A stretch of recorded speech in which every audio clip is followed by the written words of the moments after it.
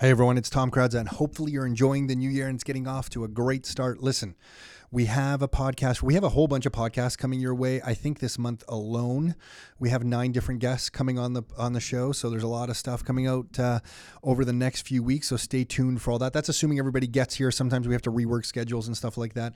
But listen, this episode is a lot of fun. We're talking to Marc Lafleur, who's one of the co-founders of TruLocal.ca. TruLocal is TruLocal.ca. So it's true without the E, TruLocal.ca. And what they are is basically a subscription service where you can get a box of meat from local farmers delivered to your doorstep every month. So there's no long-term plan to this thing. You can just go off and go on their website, select the cuts of meat that you want. They now have wild fish as well. Our family gets some wild salmon from them. We're customers of them in full disclosure. We're not connected to them in any way. We're just fans of them. So we thought, why don't we just reach out? Because they obviously fit with our whole your life, your terms message. We're trying to help people build streams of income and build some asset bases in their lives through real estate. What these guys are doing is breaking down and making it much more simpler to get local, good quality food options delivered to your door. So in the last few years, many of you have probably listened to Nick and I talk about different food options, and Nick and I will often argue about different foods and diets and that whole bit. But the bottom line is we both want access to good quality food. And what TruLocal has done is made it really simple for you to go online and order your good quality meats from local farmers here in Ontario, and it delivers to your doorstep. This kind of stuff has been available in the States, but it's a pretty new concept to Canada. It works really well. So we thought, why don't we just reach out to them and have them on the podcast to talk about their story. And the best part about Marc coming in here to the Oakville offices and sit down for the podcast is that he's just a super interesting guy himself. So we had a great chat about TruLocal and how that all got started in their Dragon's Den appearance, because they were on Dragon's Den, but just about him and his life. He's 27 years old. He was making a couple $100,000 a year really early in his 20s and decided to quit that job that he was doing so he can go off into the world of entrepreneurship. So he kind of fits that whole your life, your terms message directly. He's kind of a real living, breathing example of that. So the show ended up being a great chat of someone who's living life on their terms, and the company that they're forming with his co-founder, TruLocal.ca, is just a great company as well. So it kind of worked on multiple levels. So we had a great chat. I think you're going to love it, especially if you have anyone if you're a parent and you have your kids about to go to university or in university, just to hear how one graduate made his way through university and then what they did right after university is super interesting to us. So we think you're going to find that really beneficial. And at the end, he shares a discount code. If you're going to test him out, he was offering anyone listening to this podcast this. We didn't ask him for this. He just decided to do this, which is super cool. There's a code. It's YourLife20, which will get you $20 off your first box from them and a pack of bacon. So it's YourLife20 is the discount code. If you're going to go experiment with them, try them out, you get $20 off and a free pack of bacon. So, and before we get started with this, if you're listening to this and you think 2019 may be the year that you're going to start real estate investing, you can get a free copy of our book, which breaks down how some of the strategies that we've used with hundreds and hundreds of investors at this point. It's literally been thousands of investors. We've done over $1 billion of real estate investment with investors here in Ontario. And one of the strategies we've used is summarized in this book called Income for Life for Canadians. It's been downloaded tens of thousands of times by people all across the country at this point. You can get a free digital copy of that book at rockstarinnercircle.com/books. So if you're listening to this and you need a copy of it, or you want to give this to a copy of someone, you can get a copy and email it off to them or send them a link. It's rockstarinnercircle.com/books for a free digital copy of Income for Life for Canadians. I think that's it. I've spoken enough on the intro. Let's get on with the show. Are you ready to live life on your terms? Is it time to take charge? Real estate, business building, the economy, health and nutrition, and more. It's the Your Life, Your Term Show with Tom and Nick Kradza. Are you ready? Let's go. Good. So we are live. We got you, Marc. We have you locked in here now. I just want to share how I first heard about you. Because I was ordering, I think I was still doing the cow thing where I ordered I think Nick and I ordered a full cow once that we split. that took like half my freezer. Probably knocking each That other was in a the couple- heads trying to yeah, get the steaks. yeah. That was a couple years ago. Yeah. That was wild. The first time you said it right. The first time we got a cow, we laid it all on the ground, and I think we're like, okay, you have the two these two steaks. Yeah. I'll take these two steaks. Do you remember dividing it up like that? Yeah, we were, but it wasn't like I'm getting a strip loin. No, and no, you get no. a strip loin. It was just like whatever. I don't care. Yeah, you yeah. know. No, but yeah, and then got into TruLocal, and just like the idea that I wasn't gonna have like 20 packages of like ground beef or stew for beef for stew, that I Yeah. can actually choose the food I wanted to get. So I wanted to choose the steak. I think from you guys, I typically get the wild salmon. Yep. Which I'm kind Big of fan favorite. Yeah, is it? Oh, I'm blown away absolutely, with that absolutely. wild salmon. So the wild salmon, I get the bone broth. I've had ribeye steaks. I have the chicken. I Yep. get the I think it's like a chipotle chicken. Oh, yeah, a the lemon marinated, one. yep. The marinated good chipotle stuff. is really good. And I'm lazy too, so I can't cook very well. So having anything like It's that's really even good. one step of the Oh, way man. closer to being ready to eat, like that's right up my alley. Yeah. So I had no idea in Canada we had the ability. I thought we always had to go to the farms. So I just want to start kind of stepping back one step, and I don't even know if you have all these answers, but why do you like it? Just before we pressed record here, you were telling Nick, hey, as long as people aren't getting food, or as long as, I think your point was, as long as they're getting good quality food, Right. we're happy. No, he's throwing the grocery stores under the bus. Let's say. Yeah, no, let's he say had to that. just Shots throw the fired. groceries, but he didn't say any names, so I was just gonna avoid it. But yeah, but we all did, so we all agreed immediately. So, why are you saying that? Like, what is it about that is important to you? Yeah, so it's funny. So if you talked to me, I guess probably like 6 years ago now when I was in school, like I didn't really care where I was getting my food at all. Like I would go to buy anything on sale, ground beef, $1.99 a pound. Like that was right up my alley. And it wasn't until I stumbled into this job that it was in the meat space, which I couldn't tell you how I ended up getting it. Like my degree's in health, and I totally veered into this random area. But like I was telling you before, my buddy said I talked really fast, and he's like, you know what, sales is for you. So why don't you try doing this? And it blew my mind at the difference between, farm raised value added meat products and conventional farming. So we just realized that there wasn't really somebody making it super easy and making it convenient. Like a lot of the times the solutions out there were getting a half cow, and then you end up with some prime cuts and a lot of the leftovers that you might not be into, or it's a brown paper bag sort of solution. So we figured, look, like there's a lot of cool things going on with e-commerce. Let's take some best practices from other industries and make this type of stuff easy to get for people. So that's kind of how it all sort of came about. And your website is pretty easy to use. I'm going into full freaking sales pitch mode for them. I didn't think I was going to go that quick into sales. The website is really good, but it is a good website. But the reason that I find I'm telling people about it is I didn't realize how healthy quality meat can be for you. Yeah. I have this story to share is that I took a friend of mine to, we have relatives in Croatia. Okay. I took them over to Croatia, and all they do in that country is talk about food quality and where you're getting your food. Even if you eat at a restaurant, they're like, oh, well, we know where that guy gets his vegetables from, so don't eat there. You want to eat here. Like their whole lives are around food quality, right? And I took him over there, and this is probably like 20 years, Nick, this is Marco. I took him over there, and my aunt and, family over there, they cook up some meat, and it was all chopped up. It's not nice cuts like we do here. It was all kind of chopped up. And they gave him the fattiest pieces that they could get off this thing. And when we were leaving there, he's like, your family really hates me, man. He goes, I was trying to pull for some of the lean pieces, and your aunt would slap my hand and give me the fatty pieces. And it always stuck with me. We always joke about it. For years, we kind of joked about it. And then it was a couple years later, I was back there, and I asked my aunt about it. And she's like, no. She goes, we consider the fattier chunks of meat from a healthy, the way she said it is she said the fat on a healthy animal is where all the nutrients are. We were trying to give him the best cuts of meat.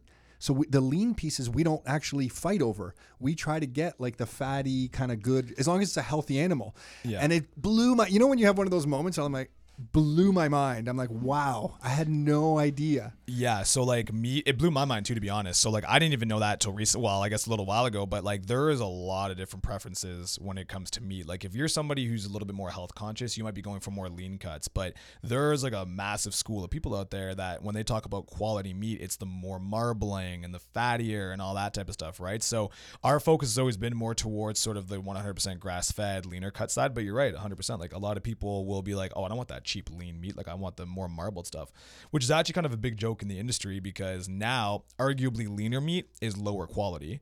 So arguably, let's say a grass-fed product giving leaner meat is a lower quality, but now supply and demand, producers and farmers are understanding this. They're actually raising prices on it.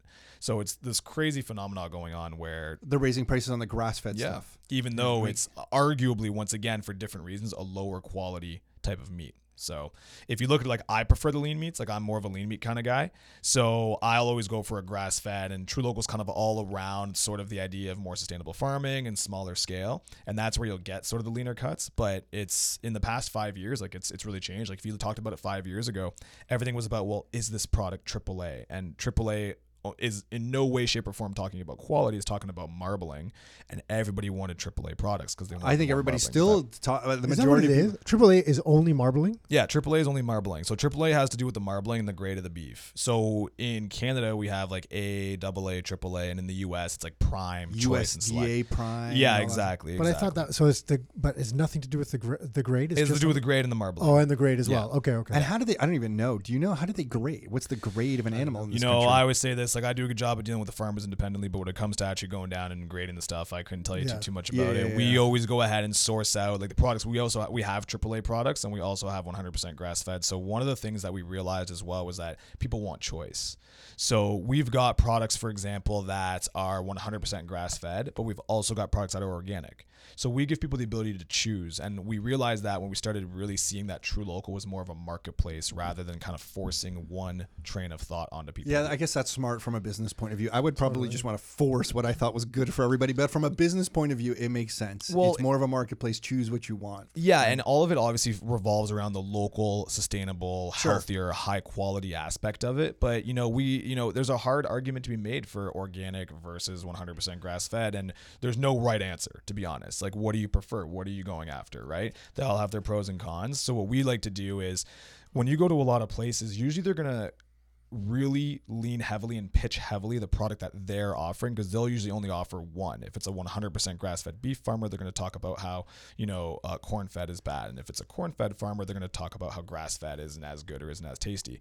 The nice thing about what we do is because we offer organic and we offer 100% grass-fed, and then we offer raised without antibiotics, people get to choose what matters most to them, and that's kind of where we started seeing TruLocal take off. Was just kind of finding these suppliers that do things locally, do things sustainably, and giving people access to these suppliers directly. Yeah, got it. So it wasn't enough just to offer like a grass-fed solution. You really needed to offer other solutions to make the business survive. Absolutely. What about supply though? Do you guys have, so like I wanted to ask when you were talking about the wild salmon, like at certain times of year, do you always have wild salmon? You can't get it at certain times of year, right? We do always have wild salmon. So with that being said, like we're still a tiny company. Okay. Like, we service our Ontario supplies. We only service Ontario. And for us, we get the wild caught salmon from Alaska. So if you're in Ontario, you're getting wild caught Alaskan salmon. If you're in BC, obviously, you're getting the wild caught BC salmon. So it comes from different suppliers depending on where you are.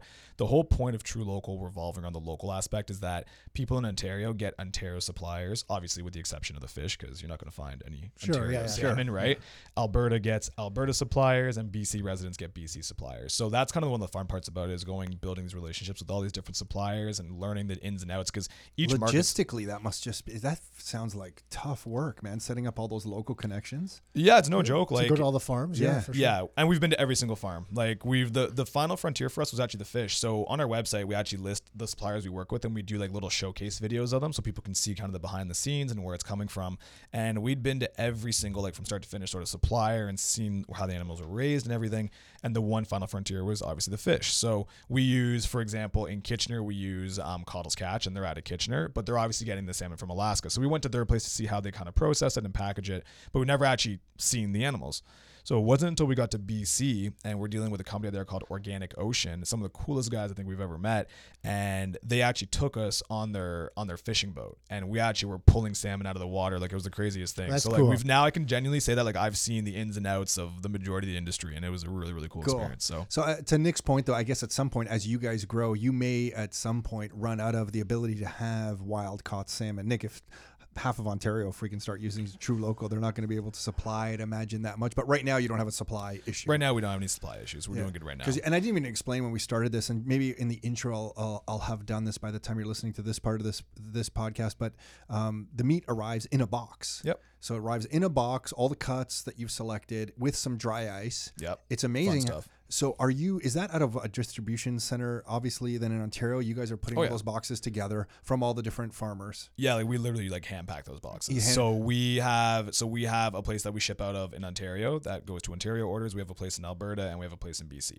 Yeah, cool. And then I noticed some of the packaging is from the farms directly. So you guys are getting that food from the farm. Yeah. They've packaged it. You're putting it in my box and shipping it off to me. We don't do any of the packaging ourselves. Yeah, Like we connect directly with these farms. Like we're the ones who are able to get them all together and give you kind of that one-stop shop location. But that's, you know, it's called TruLocal, connecting you to the source. Like we just you guys are doing the marketing and helping with the distribution of their food. Yeah, because they don't want. I mean, most of the farmers don't want anything to do with that, and it's not their specialty. They just want to do their farming, right? Well, so it's probably a benefit to them. Think about this. Like we use someone here for some of our chicken called Hidden Root Farms, and her name's Lori, and she's the sweetest lady you'll ever meet. And it's her and her husband who raise these chickens under the Ontario Artisanal Chicken Program, which is pretty much like one of the highest end sort of artisanal pasture raised. They're outside every single day. She only raises them in the summer.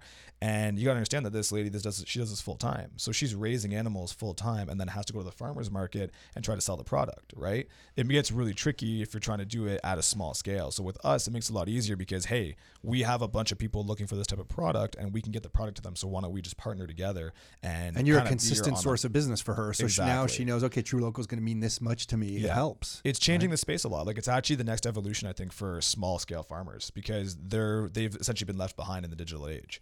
So that's what TruLocal is all about. And that's what we're evolving into, is kind of being the one-stop shop. From the consumer side, it's like, okay, I know that I can shop with one of my favorite farms because they're obviously listed on TruLocal. And that's where we want to eventually get to. When people are listening to this, they're going to definitely think the podcast's on 1.5 speed listening to you. For sure. I gave you a heads up in advance. You should probably take it down a notch. You do it like slower speed. But it's good. I speak quickly, but you definitely have me beat. I get excited. But I think it's beyond even what you're saying. I think it's an evolution of just food in general. Yeah. Like I really think people are going to understand, just because I see it in Europe. Like everyone talks about the quality of food over there all day, every day. Here, we never talk about that, but except in the last few years, I found now the conversations are just starting. Yeah. Where it's like, hey, where are you getting that food? How are you getting that food? What kind of food is that? That's a new conversation. Before it was always just like, what's the sale on the ground beef? Exactly. You know? Exactly. I don't know. I agree with you to a point though, because I always look at the other side and I'm like, so in Croatia specifically, that area of Croatia where we go. Yeah, the middle of nowhere. Well, there isn't much. It's just on the coast. There isn't much industry other than tourism and the people there that, you know, so they don't have as much going on as compared to like the busy typical North American lifestyle, right?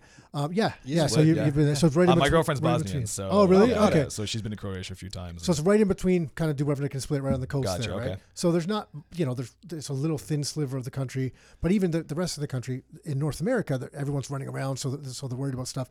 So I agree with you where it's happening more, and I'm not sure if there is a little bit of a trend towards it. Absolutely. I agree with that. But then I'm like, you know what? As we get older, people have to start doing stuff to kind of, you realize your body starts falling apart. So you got to kind of take care of yourself a little bit more. So I'm just wondering, is it like wholesale or is it just kind of like you're more aware of it? So you're tuned to listen to that type of conversation. And because of the stage of your life you're at, that more people are looking into it. Because I don't think the average kind of university or college kid, I think that the mac and cheese on sale for 99 cents is still appealing to a lot of, you know what I mean? Yeah, that's not going to change. I guess that's what I'm wondering. I guess kind of look at both sides. Like I think there's definitely a trend towards it. Like we're in business for one reason. It's the fact that people are willing to spend a little bit more to get better quality and find that. I think that's the biggest thing, and that people are starting to realize now. Back in the day, there wasn't such a stark contrast between value-added quality food and the like econo sort of conventional, you know, mass volume food. That's a good point. And now people are really starting to differentiate the two, and you're starting to see the differences, and people are marketing the differences. And that's why I tell people all the time, if people say like, is it worth the extra, 10 to 15% on your grocery bill? I'm like, just put them side by side. Like literally put it side by side and check the difference, taste it for yourself. And I don't think you'll ever go back. So is that all it is? 10 to 15%? Yeah, literally. Like if you start talking about it and people go and then, well, let's talk about TruLocal specifically, but we can talk about the industry as a whole. Like with TruLocal, the thing is you get to customize your box and do all this type of stuff. And don't worry, this isn't a sales pitch or anything, but where I'm going with this is that people tend to fill their box with all their favorite things. Filet mignon, wild caught salmon, steaks. Bacon. Well, no, bacon's actually the good side of it, but yes, bacon is amazing. That's going to fill your box up really quick. It costs more, right? Those are expensive products, but because it's online, people do a wish list of things, right? Whereas if you could buy products like the ground stuff that you're going to eat that are more of your staples, it makes more sense. And same with the industry side of things. Like I think a lot of people have this idea that, oh my God, I'm going to spend an extra $1 on this, I don't know, pound of ground beef, yet, you'll go over your data plan without thinking twice, and you'll, get those Tim Hortons coffees all the time. I always say this, like meat wasn't meant to be cheap. If you think about it back in the day, the idea of raising a cow properly is 24 months, 2 years, right? And that steak that comes And that's off, everyday work. That's everyday work. work. 2 years. Not We've easy. done it. We've Yeah. taken the cows out to pasture Yeah. from the Yep. barns and brought it back and stepped in their crap when they're walking behind. We're walking That's behind them, big work. whipping Exactly. it with what kind of sticks from the tree? Well, it was a Croatian word. I don't know. Yeah, I don't know. I forget. Yeah. No, the word's prut. Yeah. You're like, I was but too young. I just remember like trying to dodge. I all the never crap. hit the cows. I feel bad. It was always that young guy that did it. Not me. He was trying to younger. smack See it in it your as eyes, He was man. You're smaller. getting too happy about this He was right now. smaller than us. He managed 20 cows. We just kind of hung out. Yeah, you take care of them, man. You got it.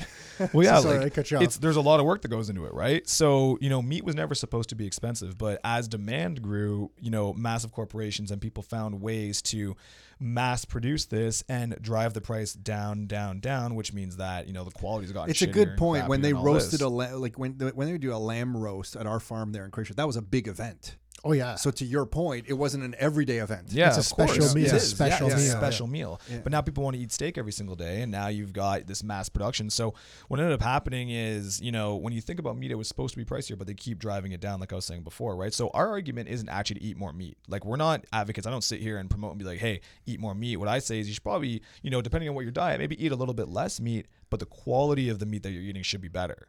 Right. So you can keep your budget in the exact same, eating better quality products. Just eat a little bit less of, don't have a steak every single night, switch it up a bit. Yeah, that's a good point. And I also think, Nick, there's just a bigger affluent class. Just how we talk about the destruction of the middle class going on in Canada. There's a bigger affluent class that will pay for this stuff. And unfortunately, I think the separation will happen over the next 10 years where we've talked about this before. I don't know if we've talked about it on this podcast or not, but I really think 10 years from now, the difference between people, the haves and have-nots, will not be like, what car are you driving? I really believe it's going to be, what's the quality of food that you're eating or are able to So you eat. think the gap's going to be bigger? Is that what Yes, I agree absolutely 100%. bigger. I think that people can afford it will, and they might not even want to advertise it, but they might be getting good quality food. And there's going to be a bigger chunk of the population that maybe wants the better quality food, but can't get it and will go for the mass production stuff that we're talking about right here. 100%. Couldn't agree more. And I think you're right. Like, I do think that over the next 10 years, like if there's another crash or something like that, I think that's where you're going to watch this divide go, because the haves are going to be able to swoop in and get all these opportunities that the have-nots won't. Which the is have-nots unfortunate. Lost. It's crazy. Like there's, I think there's a big,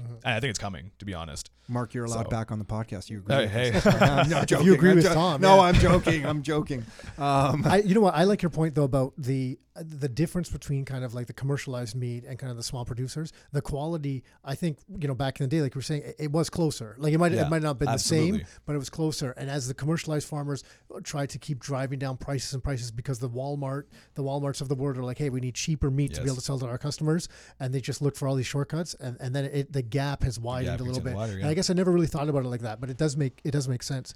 I'll share the first time that I ever got, I guess from a small local farm around here. I forget which one it was.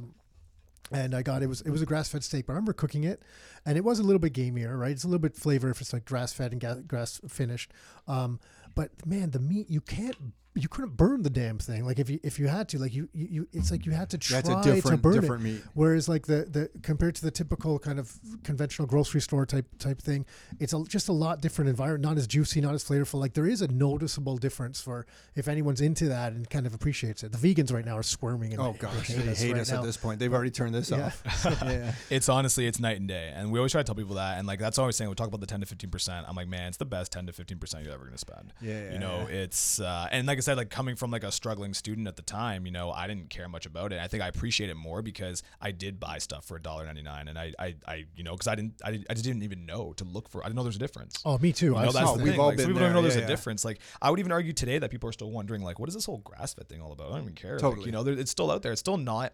This type of stuff still isn't mainstream yet. Like we're still in the early adopter phase. Like that's where we're at. And like you were saying before, I think that it's gonna keep trending more towards. So how did you guys get started in the, like you said, you were in school, you health background, and then you kind of got this job, but like what was the genesis of TruLocal? Like how did this begin? So yeah, well, like I said, I was working in this space before, super randomly kind of fell into my lap, and it was a great opportunity. I was there for about 4 years, and I think that kind of molded my future, and financially and all this type of stuff. But it also opened up my eyes to the problems in the space and how if you wanted to get, let's say, farm quality or value added, whatever you want to determine it as, you, for the most part, had to drive out to the farms.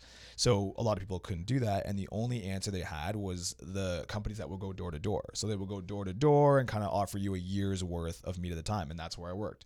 And same questions over and over again. A lot of it was around the business model. Like, I don't want to get a year's worth of meat at a time. Like, I don't want to store my freezer. I don't want to pack my freezer. You don't want to be like my brother who puts half of his meat in my freezer. Exactly, right? So then, and then you're the one who eats. Well, I kept a car. I kept a car in my garage for you for like 4 months. Yeah, that's true. Okay, fair enough. Trade off. So yeah, we looked at that, and we, my background's a little in technology, so I've always looked at it where there's nothing super crazy and innovative about what we do, right? What we've done is looked at best practices in other industries, everything across the board, like e-commerce, SaaS, even real estate. We looked at it and saw that a lot of these people were innovating and doing cool things. Why don't we just take what's working well in those industries and bring it into a space that no one really is excited about, which is, once again, kind of helping the local farmers. And we just so happened to know meat because that was the background. So we're like, look, why don't we start here?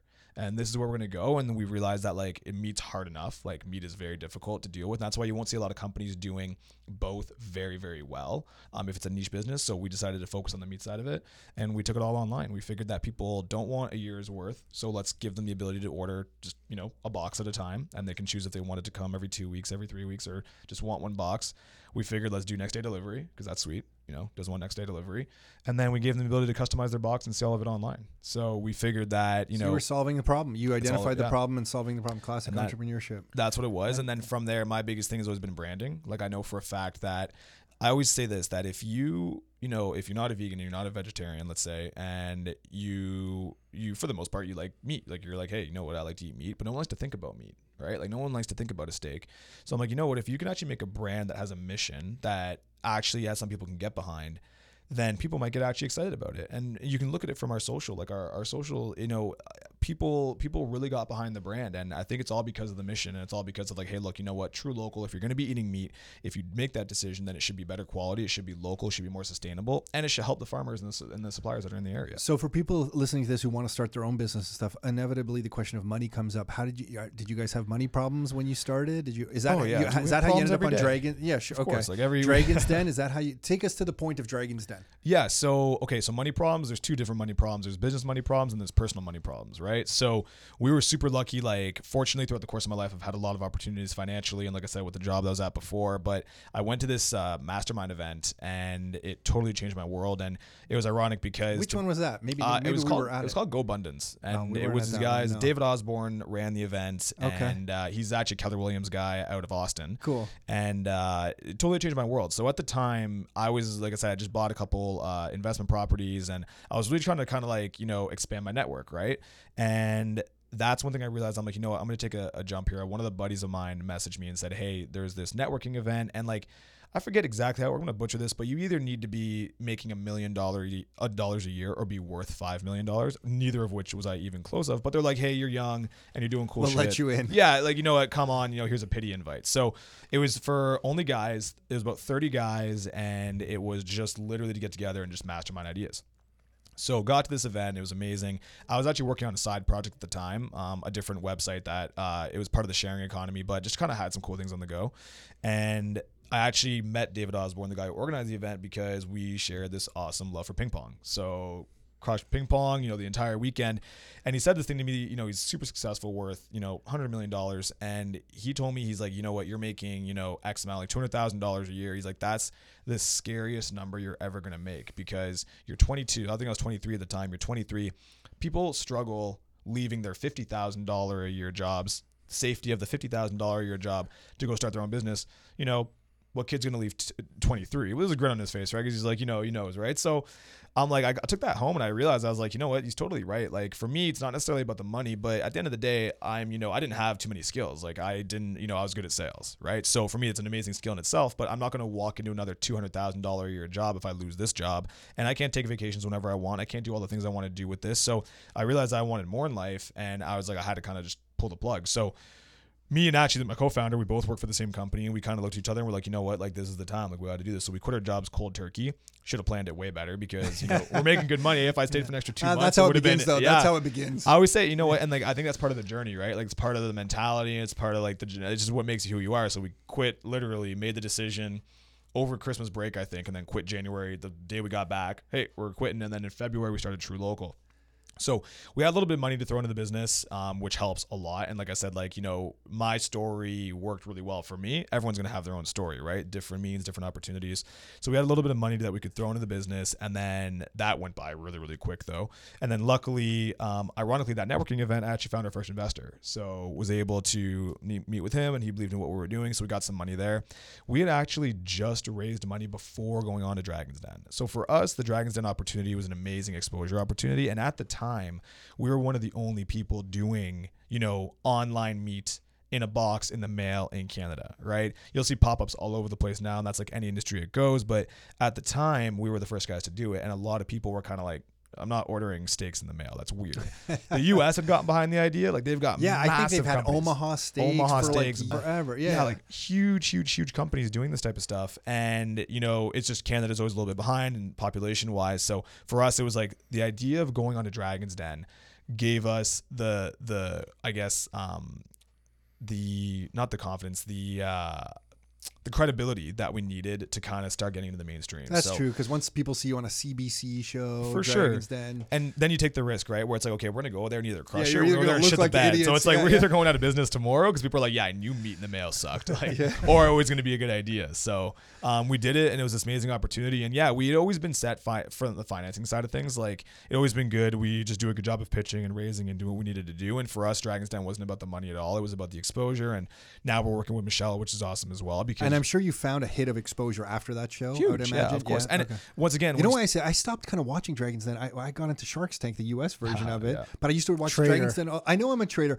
but it's unintentional. I think I just put that on my DVR to record. I watched them both. I watched them both. Shark Tank is typically more. Shark Tank's entertaining. It's bigger, more, right? Like it's bigger. You get it's a U.S. production compared to Canadian. Exactly. Marc Typically, Cuban on there and stuff, right? But okay, so you get on there, you get a bump in exposure. Huge, it's a noticeable one. And it's ongoing too because we're that company. Like we're those guys, right? Like we're in our space, because you look at it with meal kits, you look at it with meal prep. They get hyper competitive, right? And everyone's kind of just doing the same thing. So how do you differentiate? It's always going to be this sort of thing that's priceless to be like, hey, were you the ones on Dragon's Den? Like, yeah, we're the ones that were on Dragon's Den. Like we're the ones who came up with this idea for Canada originally. So it really helped a lot just in that alone. So were you guys shocked about how fast when you start a business you could burn through money? Because I mean, Nick and I, when we started this, and we would just burn through money. I don't think even people understand how fast we went through that first We went through an $80,000, which we thought was going to last us forever. Yeah.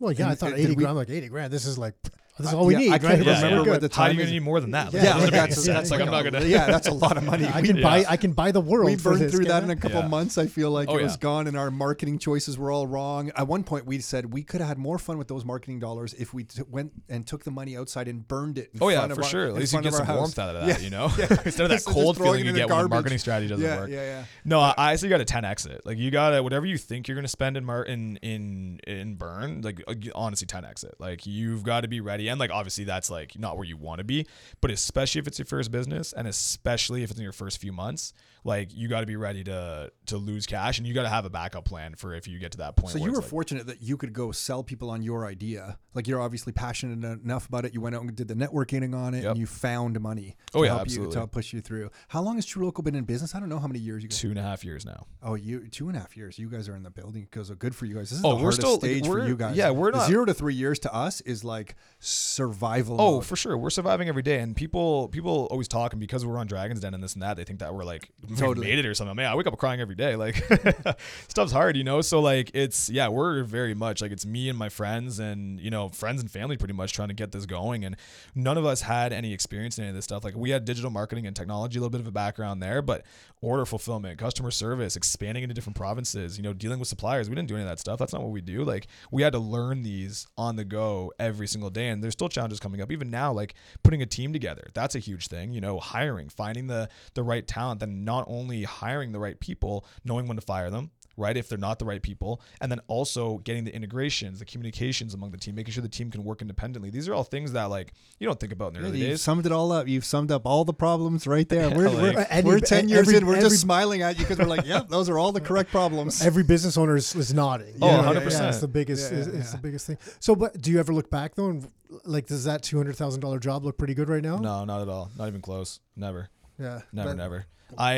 You know what? I always looked at, I want to live a life that I can just do whatever I want. And it's not about the money. I've always said that, you know, and people say it and it sounds kind of cliche, but it really isn't about the money. I just want the freedom. Like I really genuinely do. I want to work on the projects I want to work on. I want to work with the people that I want to work with. I want to go where I want to go. And there's no job that can give me that. Yeah. No, that's cool. You know what I mean? So I want to get myself set up. I'm 27 now. You know, I want to get myself set up and I want to be able to prove to people that, hey, you know what? Like, you know, I was able to put a team together. We were able to get this off the ground and we talked the talk and we walked the walk. So where are you now? You're in Ontario? We're in You're Ontario. in British Columbia, you said? BC, yep. And Alberta or and no? In Alberta, yeah. In Alberta. So to start in other provinces, that is a freaking big deal. Yeah, absolutely. So you guys, both of you guys flew out there, met farmers, started cold calling for referrals? No, we split roles a while ago, so it's completely different. So like I'll handle certain things, he'll handle certain things, but we've got in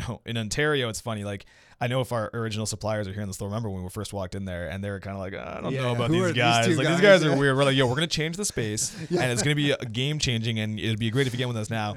And they'll kind of give you that look. And it was hard in the early days to get suppliers and farmers to want to trust you. And, you know, these farmers spend a lot of time and put a lot of effort into the animals. Some of those early customers, though, they must be just high-fiving you now when they see you. They're some of my best friends now. Like, honestly, like some of our customers, the people I know every business owner probably says this, but I swear, man, we got the best customers in the world. Like our community supports us like you wouldn't believe. It's insane. And I really don't know what it is exactly, to be honest, why they get so behind it, but it's exactly what fuels us like every single day. So I think, you know, in the early days, trying to get these suppliers on board was really tricky. Now, though, you know, the most recent province we did was BC. We had suppliers messaging us like months before. They got whiffed that we're coming out there and they're messaging us like months before to get on the platform and do that. So that's cool. It's crazy, right? Like things change, you know, that sourcing suppliers in terms of us choosing the ones to work with is tricky, but having a list of suppliers to work with isn't. Like we must have an inbox of, you know, over 100 people that are looking to get with the platform that we're trying to get and facilitate. Right. So that's just a different challenge in itself. Yeah, good for you guys. And then, so the website, you guys had the tech skills, which I think you kind of dismissed, not dismissed, but you kind of brushed by that a little bit. Why did you have those tech skills? They came from university or? It was project management. So this is my third startup. So ironically, so I'll never forget when I realized that I wanted more. And it was, you know, I was in university, I was in second year. And this is like the time of your life where like, if I could get like $5 to take to the bar to buy like 2 drinks at like $2 a night, that was a big win for me, right? Yes, that was good night. Yeah. And, it was Snapchat. So Snapchat was just coming out and I hated it. So I was not about Snapchat. This must have been like 2013 maybe. Why did you hate Snapchat? I don't know. I don't even know why. I just didn't like it. I just wasn't. We don't use it, but my son's 16 and they all that generation. Oh, for sure. They're Yeah. all the Snapchat generation. Right? Yeah. Like we're old as hell for not using Snapchat. Like you know, so if you're old at 27, then yeah, we're really old. Man, well, yeah, that's a whole other conversation. Yeah. Anyway, we'll get into that. But so I remember we were sitting around and like I said, I lived with my 4 friends and we didn't care about anything other than just having a good time and getting through university. And I remember hearing on the news or on the TV and it was Snapchat had just turned down a $3 billion offer from Facebook. And that like hit me like a truck to the face because I couldn't even conceptualize what $1 million was at the time. And you just told me this toy, this like app, which I hate by the way, is worth like $3 billion. Like what? Like it blew my mind. So I'm like, okay, well, like we're in the wrong business. We need to go make this because we could do it better, right? And that's what we thought. So me and my 4 buddies who have no business background, we're gonna whatsoever. Go start a competitor. Yeah, we had no business background whatsoever. Like I said, my degrees in health. They were all in like kin and political science and all this stuff. And we're like, here's what we're gonna do. We're gonna get $5,000 together. We're gonna build an app. It'll take like 3 months and we'll be millionaires by the summer. Like, it's good. Like, we got this. It's all covered. Like, that was literally the game plan. Oh, by the way, none of us have any skill sets. Let's put this business 25, 25, 25, 25. This would be great. Like, let's make this happen. So that didn't work out that way at all. So we did that for about, Did you manage to even raise the $5,000? We did, because it was our money. Oh, yeah, it was our money. And we put our money in. I think it was actually $5,000 each. So, and at the time in university, I was OSAP money, obviously, but OSAP has been used for many reasons other than education. So yeah, so we did that, and it lasted 6 months, and it was a complete failure. However, when I look at the next venture I went into, the amount of stuff that we used from those failures was insane. So we did a bunch of random marketing, reach out to didn't know what to do this, reach out to news publications and blow them up until they want to feature us. And they would do it about these 4 random kids doing this app that is obviously going to fail out of Waterloo. Like, it was all these things. You guys had the good story though. You're in university. You're in Waterloo. Were you at Waterloo? Yeah, we're at Waterloo. So exactly. The story so it worked, and the timing worked too, right? So once again, you got this whole Snapchat offer going around, and so actually, ironically, the app this was before Snapchat was doing the messaging, right? So we're like, hey, look, Snapchat's doing pictures. We're going to do messaging. So you send a message. Once you open it, it gets deleted. We also added that little deadline feature. And this is only relevant because this was early back in the day. And it was the whole deadline where you could set a timer. So if somebody doesn't open the message within 4 hours, they never got it. Right. So we did that, and but we talked to investors. We didn't raise any money, but we talked to investors for the first time who like absolutely ripped us up. We dealt with the media, we dealt with an outsourced developer, all this type of stuff that led into the next venture, which then led into the next venture, which was more of it was the sharing economy platform I was talking about. So that one, actually, we ended up flying out to Austin to pitch some VCs. So that got a little more serious, and then just got some skills from there too that ended up failing. And then it was kind of the culmination of both of those businesses and both of those kind of projects, coupled with the fact that the statement I was telling you earlier was like, hey, you know what, like, are you going to leave your job for this amount of money? It was the fact I realized that both of these things I was doing as a side hustle, like both of these things were on the side. I never quit my job for them. So I'm like, you know what, like, if I'm going to do something again, I got to go all in. And that's what led into kind of the Where's this confidence coming from? Your parents? My parents raised me real well, but I don't know. I'm hungry, man. Like, it's... I can tell definitely you're hungry. But the biggest thing listening to your stories, you're also resourceful. Like, Nick and I always talk about this specific point where, like, we wish we could find people coming out of university who had resourcefulness. Like, they had the ability to, like, if you hit a roadblock, you're going to go look for not the one, but the 3 other things that you could do to get around that. And then if you have that in life, you're going to make it. You're going to survive. I tell this to my son all the time, who's 16 right now. I'm like, Aiden, the biggest thing I can share with you is the ability to be resourceful for yourself. Yeah. Like, never take the first no for an answer. Never accept anything. You're gonna hit problems. It's all about how you handle them. You seem to have learned that at a really early age, and naturally you have that about you. It seems, from just listening to you speak anyway. Yeah, I appreciate that. Like, I've never came from anything, right? Like, like I said, like, I'm still paying off my OSAP now. Like, my OSAP, by the way, I used it for myself and then my buddy who had no money to go to Mexico on multiple trips. Oh yeah, we went to Mexico on that break. 100%. OSAP did your OSAP loan come in? It came in. Mexico definitely has a partnership with OSAP. Yeah, like, hey, give them an extra 3 Gs or something. And then the federal government has funded many Mexican trips that they have no idea about. But I remember making my payments. I think I made my final payments around 27, 28, 29, like paying. Probably should check my balance. Maybe I'm close. Yeah, and I remember that day walking out of CIBC, just feeling like the weight of the world had been lifted off my shoulders. So but the Mexico trips were worth it. Oh, 100%. But anyway, so yeah, you've taken OSAP. You're fighting your way along. Just 100%. I've never came from anything, and my biggest thing was that I just, like, I always look at it like, I will remember one thing is I don't know why, but it hit me like a rock one day, realizing there's no rule book to life. Like, when you go through high school and you go through these things, you got to do this, you got to do that, here's how it is. And then you get into kind of even early university or late university, you realize that, like, there's no rule book to any of this shit. Like, none of it. There is a zero rule book. And that kind of opened up my mind to, like, so pretty much you can do whatever you want. You just got to find a way to do it. Like, if there's no rule book to, like, hey, you want to get that, $150,000 job. Well, the rule book would say you have to go through this job and then that job and then that job. But you realize there's no rule book. Well, why don't you just go get that job? Why don't you get that job? Right. And I think I don't know if that's what it was, but I do look at that mentality in everything we do. Like, if this guy said no, that guy said no, this guy said no, everybody said no, I'm going to build my own way to do it. Or there's just always a way to make it happen. It's a valuable. To me, it's a valuable skill. Like, it's the most valuable. Precious of skills, I think. Well, it's why you were able to come out or be in school and have. When you were in school, you were sharing. I think before we started recording, you had a job. You were making about $70,000 or something. 4 like that. jobs. So four jobs. 4 jobs. So you had a $70,000 income while you were in school. Yeah, that's what I mean. Just that alone, like, that was Yeah, that was my last. So that was my last year. I mean, Because that's abnormal in and of itself. Your Yeah. buddies didn't have 4 jobs making 70 grand. No, and like to be honest, it was all from that one job. Like I was doing. Actually, I worked for Red Bull as a brand ambassador. So that was more of a fun. More I than feel like a job. that's you all fit in- about That was a good partying. one. Yeah, Yeah. If you drink Red Bull and then start speaking, I don't know how fast you speak. I don't. And that's why I can't take a coffee Yeah, okay, because it'd be bad. But actually, ironically, I don't drink Red Bull. But great job to have. Great organization. They got it figured out. And then I was a personal trainer at 2 gyms, and then I was working for that meat company. So all in all, like, yeah, I really don't know where it came from, but I do talk to a lot of people, and I try to kind of get them because they'll say like, hey, you do this, you talk this way, this and that. Like, I'm not special, man. Like, there's nothing that I do that's special. I know I'm hungry, and I feel like I might be hungrier than other people, but like, I'm not overly intelligent. I'm not in any of these things. Like, I think anybody could do what I do if they woke up every day and like were like laser focused. It's interesting that you quit that job at making 200,000 really early. The gentleman, I forget his name, who said, hey, like, it's, you're making 200,000 at that age. That's good that you pulled the trigger at that age, because if you make 200,000, every year it gets harder and harder. Like, I'll never forget meeting one of our cousins, and when I first graduated university, I got a job offer from Royal Bank. I think it was this is how old we are, $35,000 a year. Yeah. And I remember thinking, I guess that's good. Yep. And when I went to go have lunch with him, he was already working there. He said, hey, if you work here, it's like having the golden handcuffs on, man. You're going to get like but he was telling me that like a positive, but I was hearing it like a negative. Yeah. Like, he was telling me they're going to match your RRSP contributions. You're going to get all this kind of stuff. And he was adding up the value in this.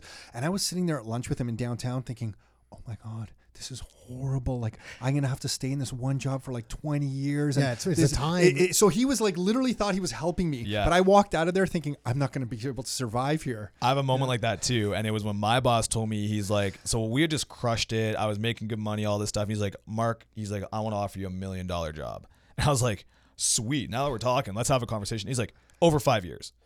And when he said that, he said like such a good thing. Like, you're going to be a millionaire in 5 years. And then he said that, and I was just like, yeah, you totally shot. I think that was a big thing that put me out the door too. I'm like, you just shot yourself in the foot there. Like, that just, when it hit me, I was like, oh yeah, like, okay, like, yeah, it's an okay sales pitch, I guess. But I totally get what you're saying. Like, he was amping it up like it was a good thing, which, like, there's nothing wrong with that. But like, to where I wanted to go in life and what I want, I was like, no, this isn't gonna work for me. So it was something early on that Nick and I kind of figured out starting this business, and it helped us with our income, is that I realized that if I'm going to work on any problem, it might as well be big problems. Like, I know we've all read this in books and you've heard about it before, but in our lives, whenever Nick and I get stuck somewhere, it's because I feel like we're focusing on a problem that's too small for us. Yep. And I'm like, you know what? We're wasting our time figuring out this problem. Let's ignore the problem, which I know sounds like crazy bad advice, but let's ignore this problem in our business right now and go work on something that's a bigger, better problem. Mm-hmm. And whenever we've done that, the problem that we were like, that was taking up all our emotions and our kind of energy, just magically kind of solves itself. Oh yeah. And I just found in life that not only makes you successful in whatever you're going to do by just finding bigger problems, it also helps your income.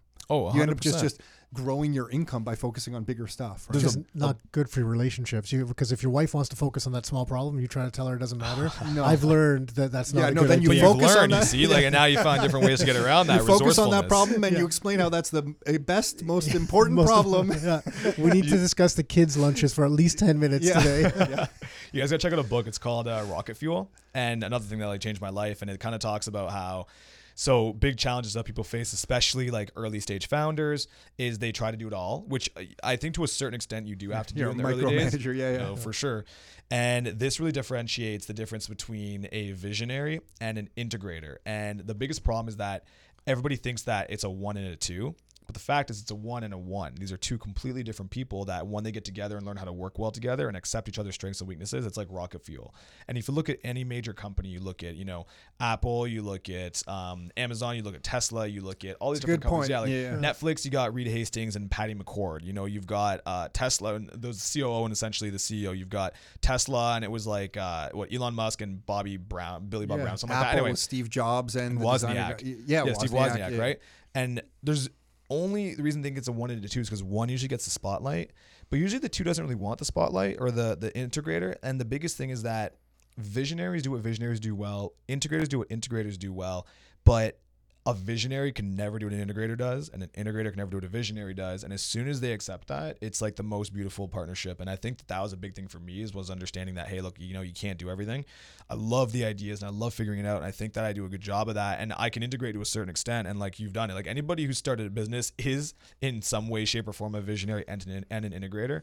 But when you're trying to scale that business, you can't do it all. You got 20 employees at this point. You can't be doing the visionary stuff and the integrator stuff, right? So that was a really good book that I think kind of like led to what you were talking about Very earlier. cool. So walk us through the next few years. Where do you see TruLocal? Yeah, well, we just want to bring technology to the suppliers and the farmers. Like we want to make it where you look at now, you got companies like Instacart, you got companies like Amazon buying Whole Foods, and they're making everything so easy. Everything is so simple. And I always say this about these companies, and whether or not Amazon competes with you, like whether or not you are competing and selling the same product as Amazon is competing with you by changing consumer expectation, right? Everyone gets so used to go to Amazon, you know exactly what you're looking for, one click and it's in your house in an hour. It doesn't matter if they're selling your product. When customers go to your website, they expect that same quality of service. So I think there's a lot of industries that got left behind in the digital age. Like it could be 5 years behind now. And I think that farming and I think that supplier and local food is definitely one of them, because the money's not as big, right? If you're a $100 million funded business, what are you going to focus on? Mass production of food and major grocery stores? You're going to focus on the niche side of it. Yeah. I have no interest in making TruLocal become a $1 billion company. I like the size that we're at, and I like the market that we're hitting.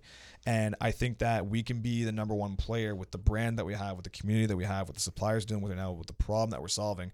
I think that we can be that digital entry point for farmers to be able to connect with consumers, to be able to not have to go to the farmer's market every single week, to be able to just do what they do best, which is raise and produce the product, and then partner and allow consumers to buy this online. So that's what we want to make TruLocal become. And I'm sure some of these farmers are very receptive to that, because I feel like they're at this point, some of them are realizing this, that they're not going to be able to get their product out the door with someone without someone helping with the exposure and the distribution of it, right? Yeah. And then on the flip side, there are customers. So like I'm a customer of yours, and yeah, I just want to thank you for starting what you've started, because Nick and I, we've been talking about food. I had my own health challenges over like 6 years with Nick's help, changed up my diet and started going to the gym and stuff like that. It really made a huge change in my own life. And then that's when I started trying to find out good local food. Yeah. And it was difficult. And we still have our different sources that we both go to and stuff, but then stumbling apart a company like yourself where you can just kind of go online and build the box and stuff like that.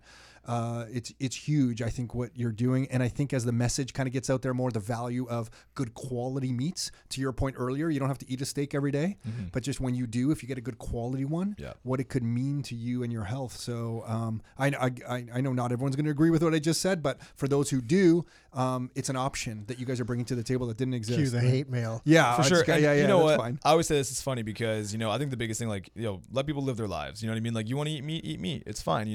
My biggest focus on it is like, hey, look, if you're going to eat meat, let's try to get better quality, more sustainable meat. And that's, I think, like, give people a choice, right?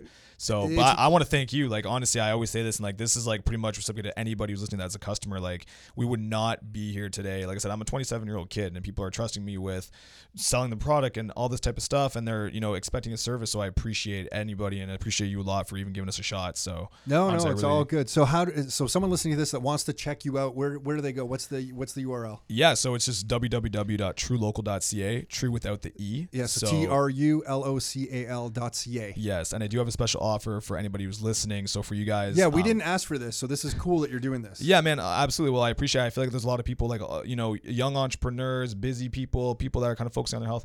They all love this type of stuff, and I feel like your audience is like pretty much that in a nutshell. So we're gonna do Your Life, and it's gonna be Your Life 20. So YOURLIFE, all caps 20, and they'll get $20 off their box and a free pound of bacon on a regular size box. So cool. If they're bacon lovers, it's a good deal for we them. Definitely have some bacon lovers listening to this. Yeah. So I really appreciate that. We'll put that in the show notes somewhere too, so they can track that down.